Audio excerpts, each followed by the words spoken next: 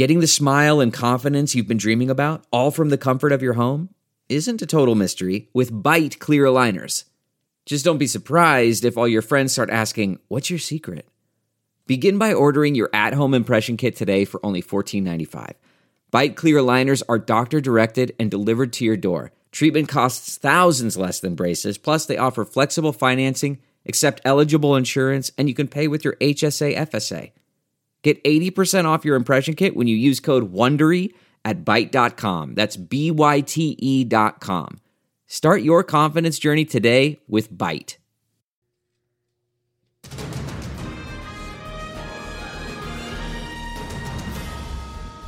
Happy Friday. It is April 23rd. We are still in the middle of a pandemic, hoping to get to the end of the tunnel here. The light is out there. Joining us today in studio is Mara Carabello from the Exoro Group, and John Dougal is in here instead of Greg Hughes today. We'd had enough of him last week. The state auditor apparently has time in his day to just come hang out and play. All right. Great to be with you. Thanks for hanging out. I didn't know this was a paid gig, but I got in here. There's a little penny right here. And Frugal Dougal will keep that, right? There you go. If you save them up, a penny saved is a penny earned. That's right. Well, this week, the headlines keep coming fast and furious. This already seems like weeks ago, but the Derek Chauvin trial has been over. He was found guilty on all 3 counts. Sentencing doesn't happen for 8 weeks. Mara, let's start with you on this. Were you surprised by the verdicts, or were you expecting this to happen and everything's gone smoothly in your brain as to what you thought? You know, I think I joined most of us with just the level of anticipation. You didn't even know, you didn't go there, you just anticipated. And for me, I felt what I sensed a lot of people did, which is a level of relief. I think it was a measure of justice, and I certainly think there was accountability there that many people felt really good about. I think it is just a first step. I think it's a building block. I think many of us are already there. I mean, the state legislature took some courses of action. I think that one of the changes I think we need to make as we look at how to not have this happen. I mean, and we saw that there was just another killing the same day, which was a hard thing to reconcile with the verdict being positive, but also still seeing some trouble. Is we're still in the we're still looking at prevent and post, right? Mm-hmm. So something happens and we're like, how can we punish or how can we hold accountable? And those are important discussions to have. How do you hold someone accountable? I still think we need to back out on law enforcement and say, what's the relationship we have with law enforcement and how do we prevent these things from happening? So examples of that are good data collection really does matter, and making that data public matters. And looking at issues about how police are spending their time. For example, much of the violence and the deaths that we have seen are byproducts of things like parking tickets and traffic stops. And so is the violent kind of right, things and so that turn into violent. Is that so? Why aren't we need to look a little more at law enforcement protocols? I would say I think law enforcement wants to look more. I don't think this is being something done to them. I think this is being done something with them. So as some of the solutions that I think may feel good, which are about a post-event and how one holds someone accountable, I also think we have to start looking at policies that talk about where do we want our police officers and what do we want them engaged in and how do we just stop it from happening in the first place? Yeah, it's a tough question. John, where were you? Were you expecting that to happen? I think we were all waiting with bated breath and wondering, if there was going to be protests, if there were going to be demonstrations, if it was going to get violent again. It obviously didn't, and we're all thankful for that. I'll admit I thought it was going to be a split decision. Guilty on 1 or 2 charges, not guilty on 1 or 2 charges, that type of thing. Clearly, it was a troubling event, but I think one of the other things that's troubling is I think, I heard an interview from one of the alternate jurors who was afraid of the riots that might come if they exonerated the officer. And so that calls into question a little bit some of the dynamics. Played into their mind. Played into some, at least her mind. I don't know how many others it played in, but that was clearly a concern. Mara's absolutely right. When the legislature this past session, they took action to collect better data about what's going on with violent interactions and other things like that. They put in place some better standards, or required Post to put in place some better standards, more training for officers, and then higher discipline for certain behaviors, for lying, for certain violent interactions and so forth. And one of the things when it came to training was how to deal with individuals that have mental health issues or somewhere on the autism spectrum. But Mara's correct in the sense of, I think they failed to address why are so many nonviolent interactions turning violent. And how do we reduce and minimize? When you hear about somebody, possibly passing a bogus $20 bill, that's not a violent action.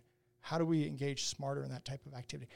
Somebody with an expired license plate, somebody with, an air freshener hanging off a mirror, those type of things. Why did they turn into such a violent result? Yeah, so I think there's a lot of questions. I'm hoping that this is pushing us in the right direction, where we're asking the right questions and we're really understanding we're not going to stop all violent interactions with police. Some people, they go into it wanting to fight with a police officer, but I don't think any police officer, at least no police officer I've ever met, goes to work thinking, I'm going to shoot someone today or I'm going to do something that I shouldn't.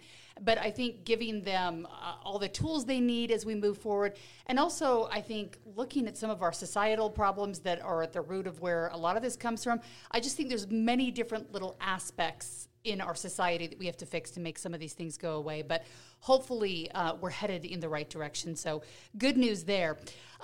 Good news on the vaccine front. Overall here in Utah, switching gears here in Utah, our case counts are, if not still going down, staying fairly steady, although we're seeing across the country the numbers going up. So the question that a lot of people have been talking about, and the governor was talking about this week at the weekly briefing, was the slowdown. Apparently we're seeing a major slowdown in how many people want the vaccines, about 3 to 4 weeks ahead of what they were actually thinking. So there's a ton of questions that go into play here. When I look at this, I think, okay, all the people who are 90, 80, 70, 60, those were probably the ones who are going to have the highest percentage. They're most at risk. Get the vaccine. The question is, what happens next? John, do you think this is reticence where people just don't want to get vaccinated? Or are there lots of people who've had COVID and don't want it? What do you see happening? So I'm hearing a couple different things. Clearly folks that want it, but they're running into scheduling issues. They thought, hey, I could just walk in, I can just get it, and that's not really the case. I was talking to somebody that lives in Salt Lake County who said, I'm going down to Utah County to get a shot because it's easier to get it scheduled down there. I think with the J&J dynamics, there's some folks that are now much more reluctant. Folks are saying, hey, it's safe, and all of a sudden it's like, well, maybe it's not. And then they were saying, oh, we can start giving it again, but hey, we're still going to have this panel that's having this meeting today. And so folks are reluctant, I think, taking place. And then there's others that are clearly either anti-vaccine or definitely in the camp of, I'm just going to wait and see. I'm going to give it many months, maybe a year or two, and just let it play out and see what happens. And from people around you, is there any one thing that's sticking out to you of whether they're choosing or not choosing to get vaccinated? Right now, no. It seems to be a multiplicity of actions. But recently, it seems to be a little more of, okay, what's going on with the J&J, and is it really safe? Maybe there's something they haven't told me. There is a little bit more of that. And the CDC did meet today to discuss the cases. There's actually one new case that was added yesterday. An Oregon woman who was about 50 years old, I believe, died from blood clots. That was not one of the original 6. So I'm sure they're taking a lot of data in to look at right now, trying to make some decisions. I'm checking Twitter as we're talking here, and I don't see that they've made a decision just yet. They haven't said when they would.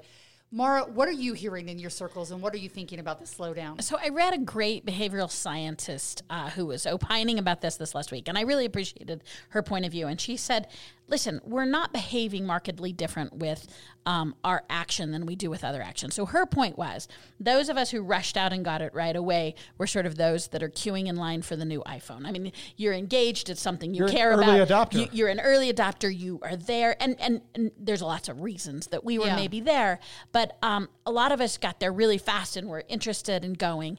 And then there is the small group that is anti-vax, and then there's a group that is sort of not sure about it from a medical point of view. But she reminded me that all of us were mostly in the middle, and it was a matter of schedule, and it was a matter of perceived ease of the thing. And she's like, what the agencies need to continue to do is to point out the how, like how to make it easy, how to do the drive-through. That it really wasn't so much a political stance that they were taking or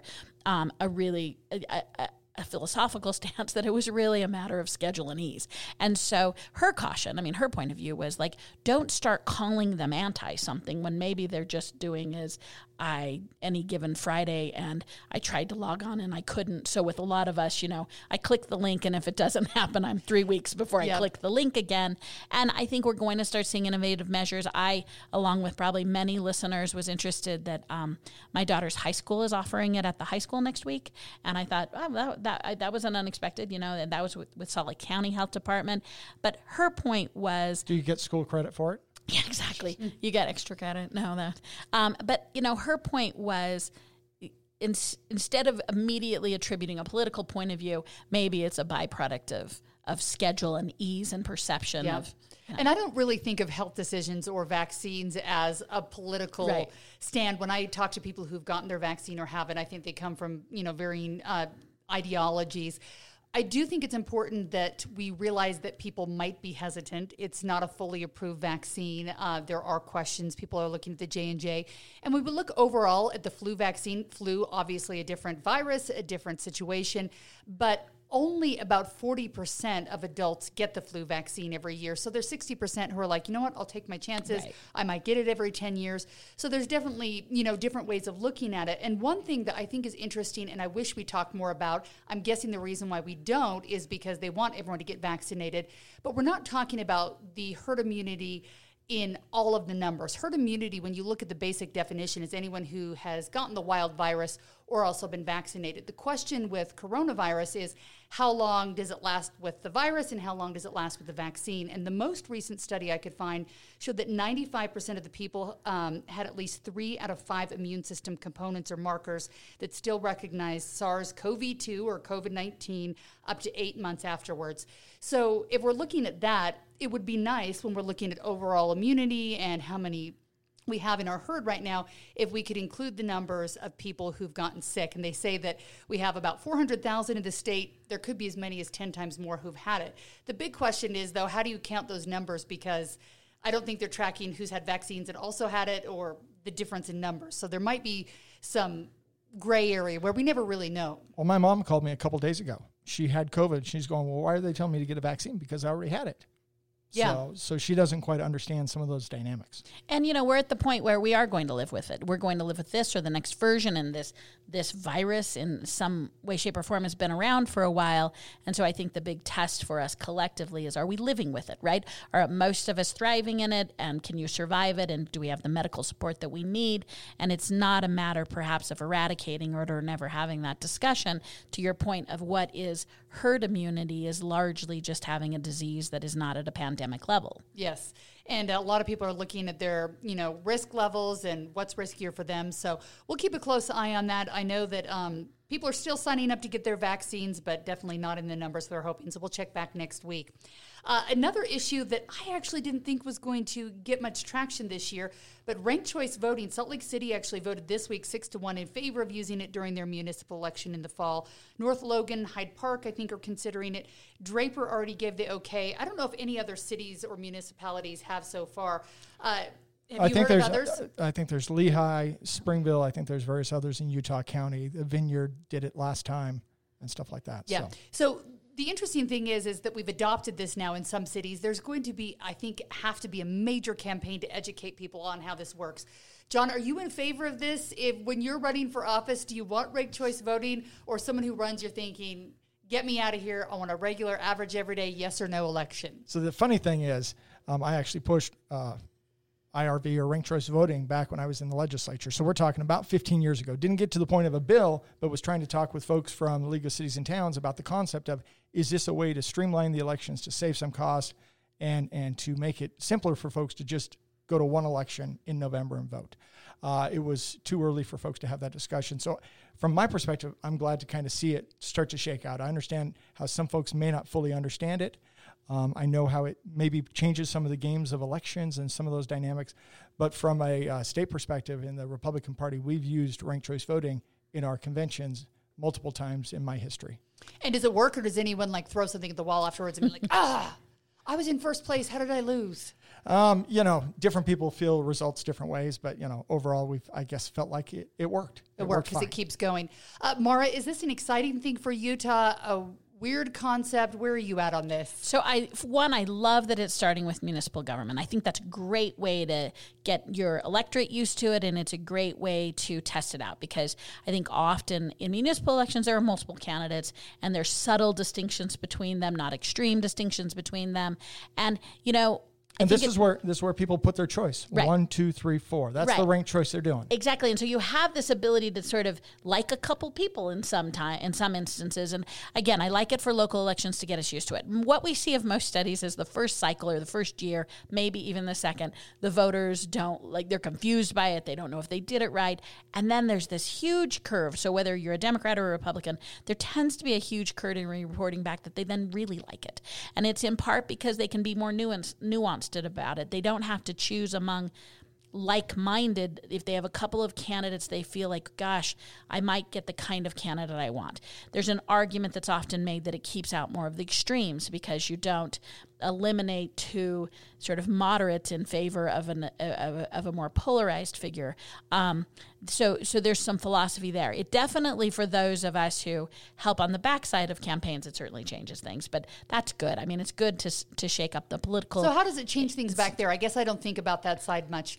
How does it change what you do with door knocking or what you do with your time? So this is in favor of the voter. So one of the things is usually you sort of look at the viability of every candidate and weigh against it. And now essentially it makes more candidates more viable, right? So if you are a person who's trying to draw a distinction, if you're a candidate and I'm trying to draw a distinction, now I've got 2 or 3 people who might be in play, because it's not just me and the front runner. It's maybe me and the couple of front runners. And you now have to put in contention. You probably have to start earlier. You probably have to think about your base, not being your base, if you will. People who are likely to vote for you might actually do 2 or 3. The other really interesting strategy is I'm talking to your door and you say, hey, listen, I like John. I'm going for John. And I say, but Heidi, okay, great. Make John your number 1. I'm now going to pitch you that I want to be your second number 2. choice. Mm-hmm. So I don't need you to throw out John. I just need to make sure I'm your number 2. So there's now a lot of different ways to appeal to a voter. It's interesting. Will it cost more money for elections, or will it cost less if you want to run? Will it make it so someone who doesn't have deep pockets can do more? I don't know. I'm going to say it depends, and it really gets down to if you only have 1 election versus 2, then Right. you can save money in that process. Absolutely. But also when it comes to the jurisdiction. For some jurisdictions like Copperton, they don't really have contested elections. So doing ranked choice voting, just running it as a town or a township, that's extra cost. Yeah. But if they had contested elections, it would likely reduce the cost. And so it's just one of those interesting dynamics. But Mara's absolutely correct. You start figuring out, okay, who's my second choice? Who's my third choice? Amy Windward Newton and I, when we ran last year as a lieutenant governor team on the Republican side, in the first round or 2, we were essentially tied with 2 other campaigns. But then depending how the second, third, and fourth choices rolled up, we actually came in third in the whole convention.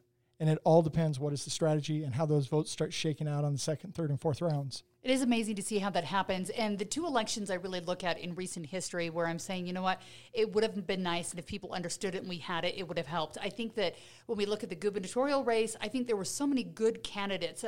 We had a deep field of candidates, and I think a lot of people, when you talk to them, they could put everyone in order of what order they like them, and then same with the Salt Lake City mayoral race. So it'll be interesting. We're not going to have a ton of races like that happen all the time where you have so many great candidates, but I think it'll be interesting to see how it happens. I don't think my city's doing it, but I think we'll be watching to see how it works and see if it's something we can adopt. I think it's a good thing to have the discussion either way. Even if a city says I didn't like it, what they learned about their voters will be helpful. Well, and some of the parties, like Libertarian Party, they want something like this because right now it really favors the 2 parties when we talk about the partisan elections. And here you can let the Libertarian Party, the Constitution Party, the Green Party, somebody can vote for them first and then vote for one of the other candidates second and third. And it might give them a chance to have a better showing than they currently see. Can we see that happening nationally in a presidential election where all of a sudden, if we wait a few years down the road and other states start adopting this, we could get to the point where there is a viable third-party candidate that could actually win? Or I think we're really on the front side of this. If you look at a map of the United States with ranked choice voting, we're really localized on it right now. Clearly, most of the states' approaches has been local, but I do think that that's the stepping stone to it. So while I would say that's a few years away, ranked choice has become more and more popular over the years. All right, switching gears here.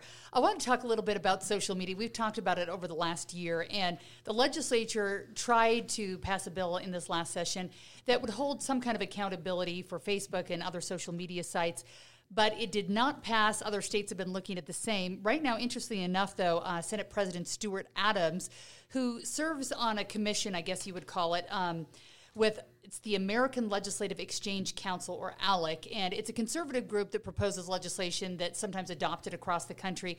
And he's really looking to see if they can get this group of conservative legislators to try to pass these bills, not because they think on their own they can make change, but collectively, if enough of them made a big enough stink, that social media would have to make at least stop and listen to them. Mara, a lot of people are saying, just be quiet. Republicans are mad right now. You know, President Trump got, ousted from Twitter. Some other conservatives have been blocked on Twitter. It really isn't an issue. We shouldn't talk about it. Is it an issue? Do Democrats have issue and reason to be concerned? When I look at this, I think, you could get blocked and it's okay as long as it's something you don't care about or someone you don't care about. But then when it moves to something you care about that you want online or someone you care about, all of a sudden it's an issue for you. So It seems to me it could be an issue for anyone. Well, I'm going to give you this of three minds answer because it's such a complex issue. One of the things I'm worried about is that we roll it up into one thing, and I'm concerned about a few things. So, what I'm most concerned about free speech.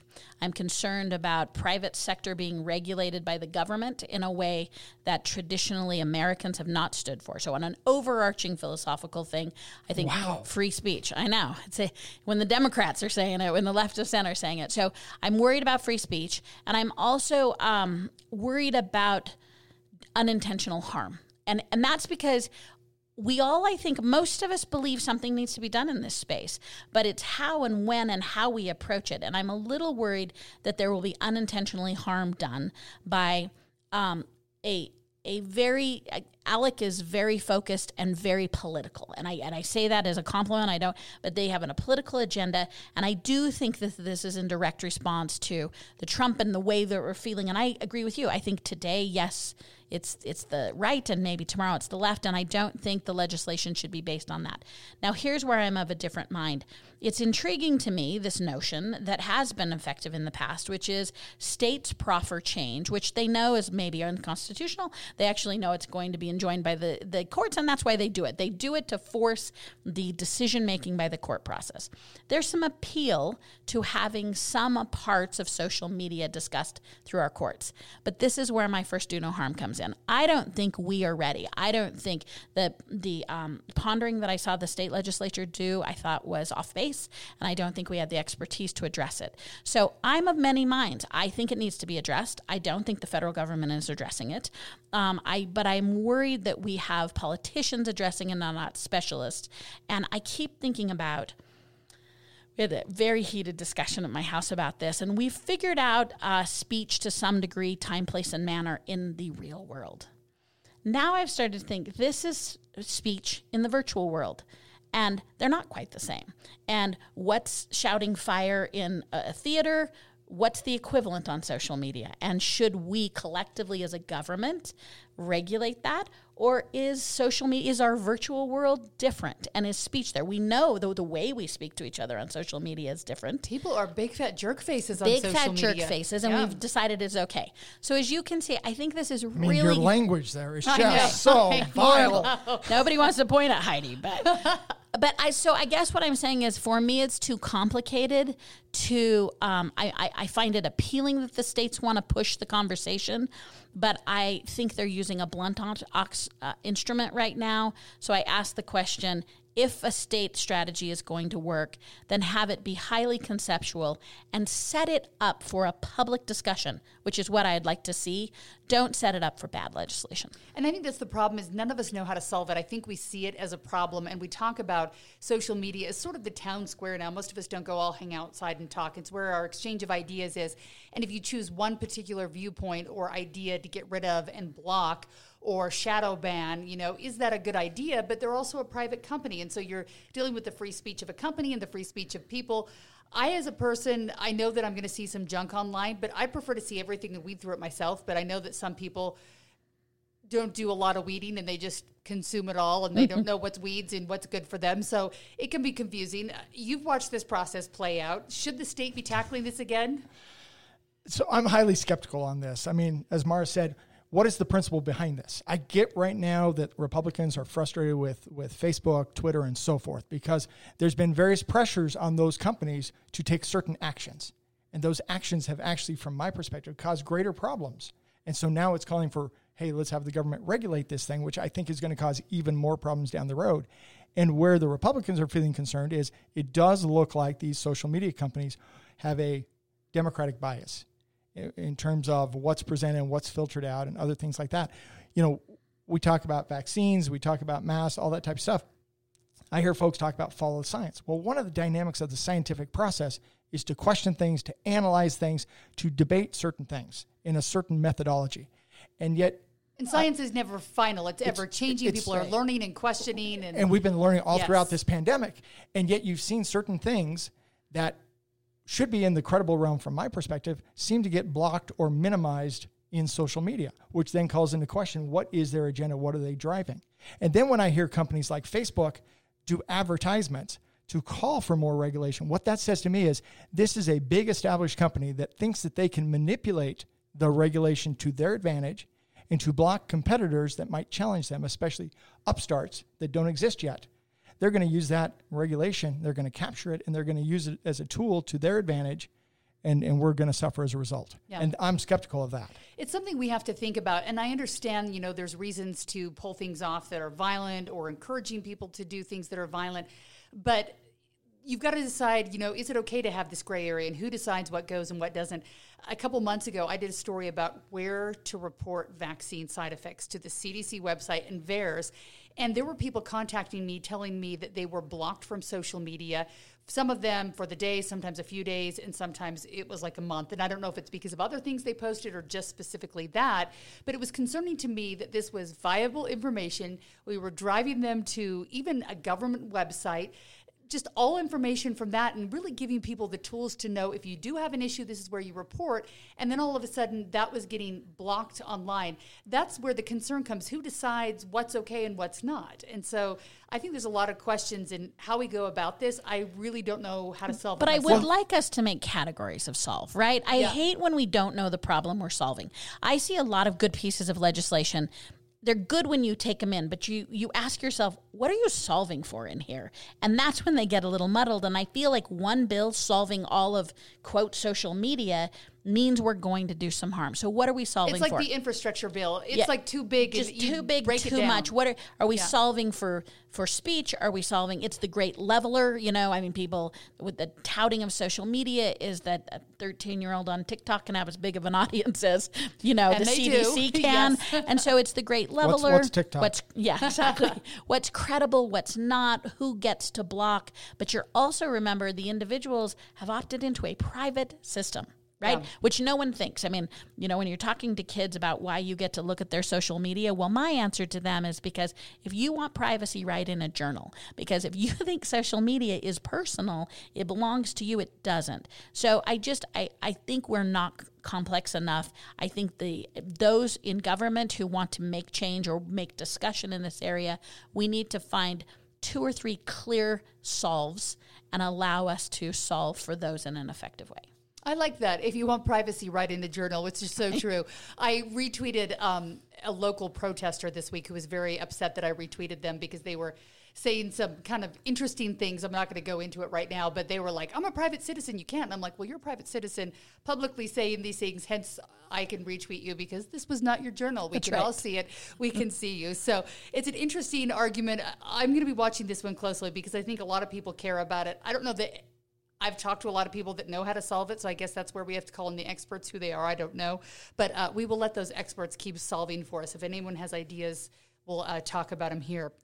The Utah legislature created a privacy commission, and you know about this because you did an audit, John, after Banjo. And before we move further, I know about it more because it's going to be staffed by my office. Ooh, exciting. So we got to talk background here first. Banjo, interestingly enough, a few years ago, I don't even know how many years, Banjo was marketed to newsrooms, and it was kind of a way to use social media to show people what was happening. So if you did not have your pictures set on private mode, is the best way I can describe it, and then you would tweet them on Facebook, or you tweet them on Twitter, or you post something on Facebook, we could type in, like, fire in Manaway, and anyone whose phone and pictures weren't on private, we could actually look for them. So instead of sending a photographer up there because we didn't have time to drive an hour and a half, we wanted to see what was happening, we could gather all the public photos of people who were posting pictures of this fire, and then we could use those on air. We used it for a couple of years. Eventually, it was a system that we no longer used in the newsroom, and then all of a sudden, police departments were using it. John, tell us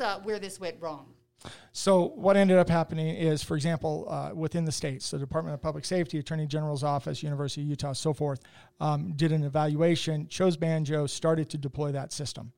Then they hit a point in that deployment where it became public that the former CEO and founder of it had some questionable activity in terms of racism and KKK and so forth in his background.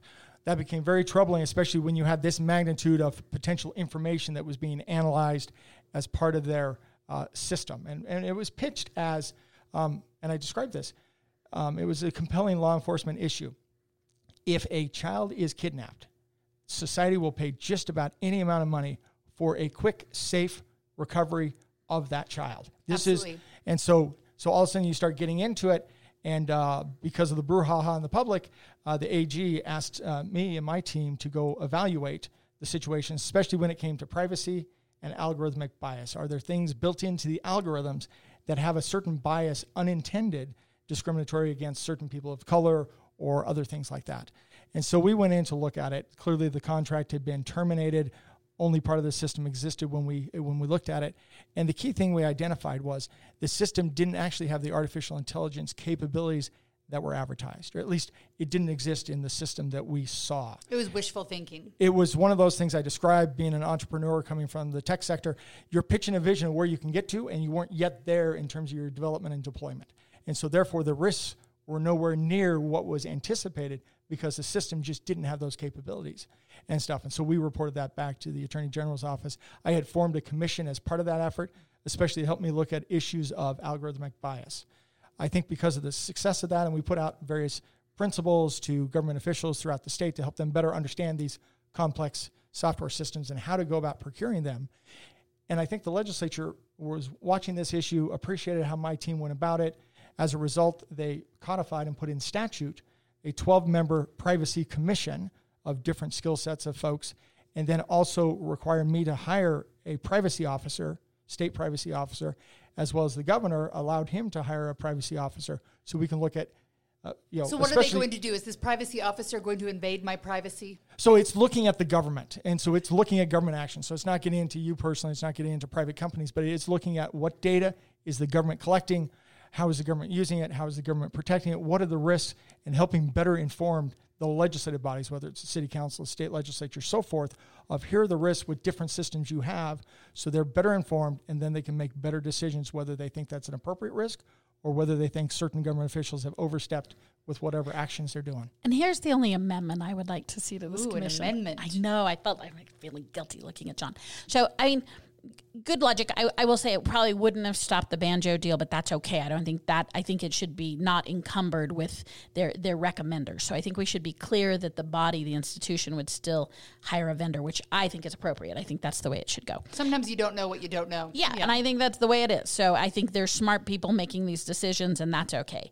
The one amendment I would make is that I feel like we have often the same people at the table when we put together these commissions. And there's a little bit of a broad scope of governmental entities who form this commission, but nonetheless, they're still governmental entities. I would challenge the state to broaden the seats at the table, include the ACLU, who spends their time looking at civil liberties and will probably bring a very different perspective to the table. I had somebody from the ACLU that was on my commission. But the legislation does not encourage that. And it doesn't encourage outside advocacy groups, and the legislation marks that it is top performers, and I'm surely highly skilled people, but from the very agencies most likely to hire these. So again, I don't think so it's... the fox is watching the hen No, house? I don't think it's that, actually. I'm sort of not trying to imply that, but I am trying to imply I don't think it's the broadest perspective.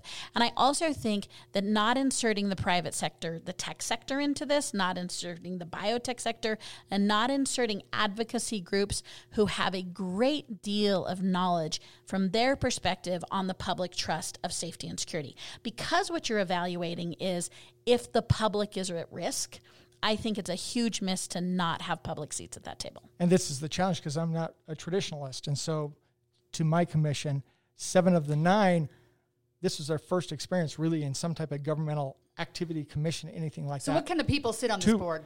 It's going to be folks that have law enforcement experience. It's tech sector experience. It's got privacy, policy, or legal background, so forth. So it's a whole slew of different folks. I had 2 folks that were law enforcement background on my commission, but 7 were different flavors of the tech sector and legal sector coming in to advise, because I wanted to get folks from outside that echo chamber. Right, and I would just love to see that codified in legislation, that there needed to be a certain amount of civilians on that. I just like that insertion. Instead of relying on good government folks who want to get that point of view, I'd like us to codify that it's really important we include advocates and members of the public when we're doing reviews. And how many people are paid right now to do this as a job? To do which? Privacy? Yes. Not really anybody. Not really anybody. So there's no paid positions. Everyone's coming in there kind of as a So consultant. coming in as part of this, the commission is basically paid for travel and those types of expenses. That's it. The 2 full-time folks that are privacy officers, they would be full-time employees. And have they been hired yet? Not yet. I put out a job posting about a month ago. I've got various applicants. Next week I'll start going through and thinning that from my perspective. What are the qualifications I need if I want to apply? Just asking. Asking for a friend. I'll just nip and go. I don't think you have them. Okay. So this is strong legal experience dealing with privacy, or strong tech experience dealing with privacy, and a benefit if you've worked with large groups, governmental entities, other things like that, dealing with, because for the privacy officer in my perspective, is going to have to deal with 1,000 local governmental entities and reach out and educate and inform and survey what they're doing and things like that. It's a very complex kind of activity. And you've got to have an understanding of doing that. If you're used to working with a small team of 10, this is going to be overwhelming. Yeah, so you need someone who's a jack of all trades who really understands a lot. Yes. Interesting. And how many applicants? This is a new job, so did you get a ton of applicants, or is it such a new job that people don't know it exists and they didn't apply? I'm going to say it hasn't fully bubbled up to me, so I'm not sure exactly how many applicants. I think we got at least 20. I'm not sure the total number. Interesting. All right. I'll be watching. It'll be interesting to see what happens. Well, it's been another exciting week in politics. John, thank you for coming in. You're so civilized compared to Greg. Don't tell him I said that. He decided to dish us for a week. He's much more the brawler. He is a brawler, and John is one of our loyal listeners. So this week, you don't even have to listen to the podcast. You were here. So thank you so much for listening. Tell your friends about us. And look at us, keeping it to 36 minutes this week. Nice. Now you have extra time to listen to another podcast. Thanks so much, and we will be back here next Friday, same time, same place, same app.